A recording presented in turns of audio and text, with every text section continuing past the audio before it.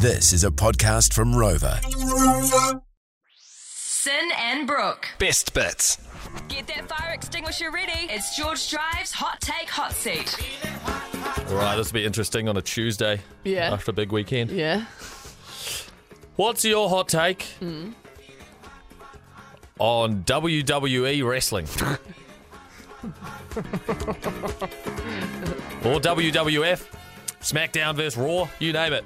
All of the above. I just don't like physical sport. I just don't have like a desire to watch it. It makes me feel yucky watching it. Then you put like this weird acting shit like with like wrestling. It just feels very strange to me. I don't like it. Do you not like the theatrical side of things, the names, the costumes, the when they fight in like a big cage and then they bring out chairs and stuff? It's so strange. I honestly don't get it. I reckon it's Hundy P a fetish.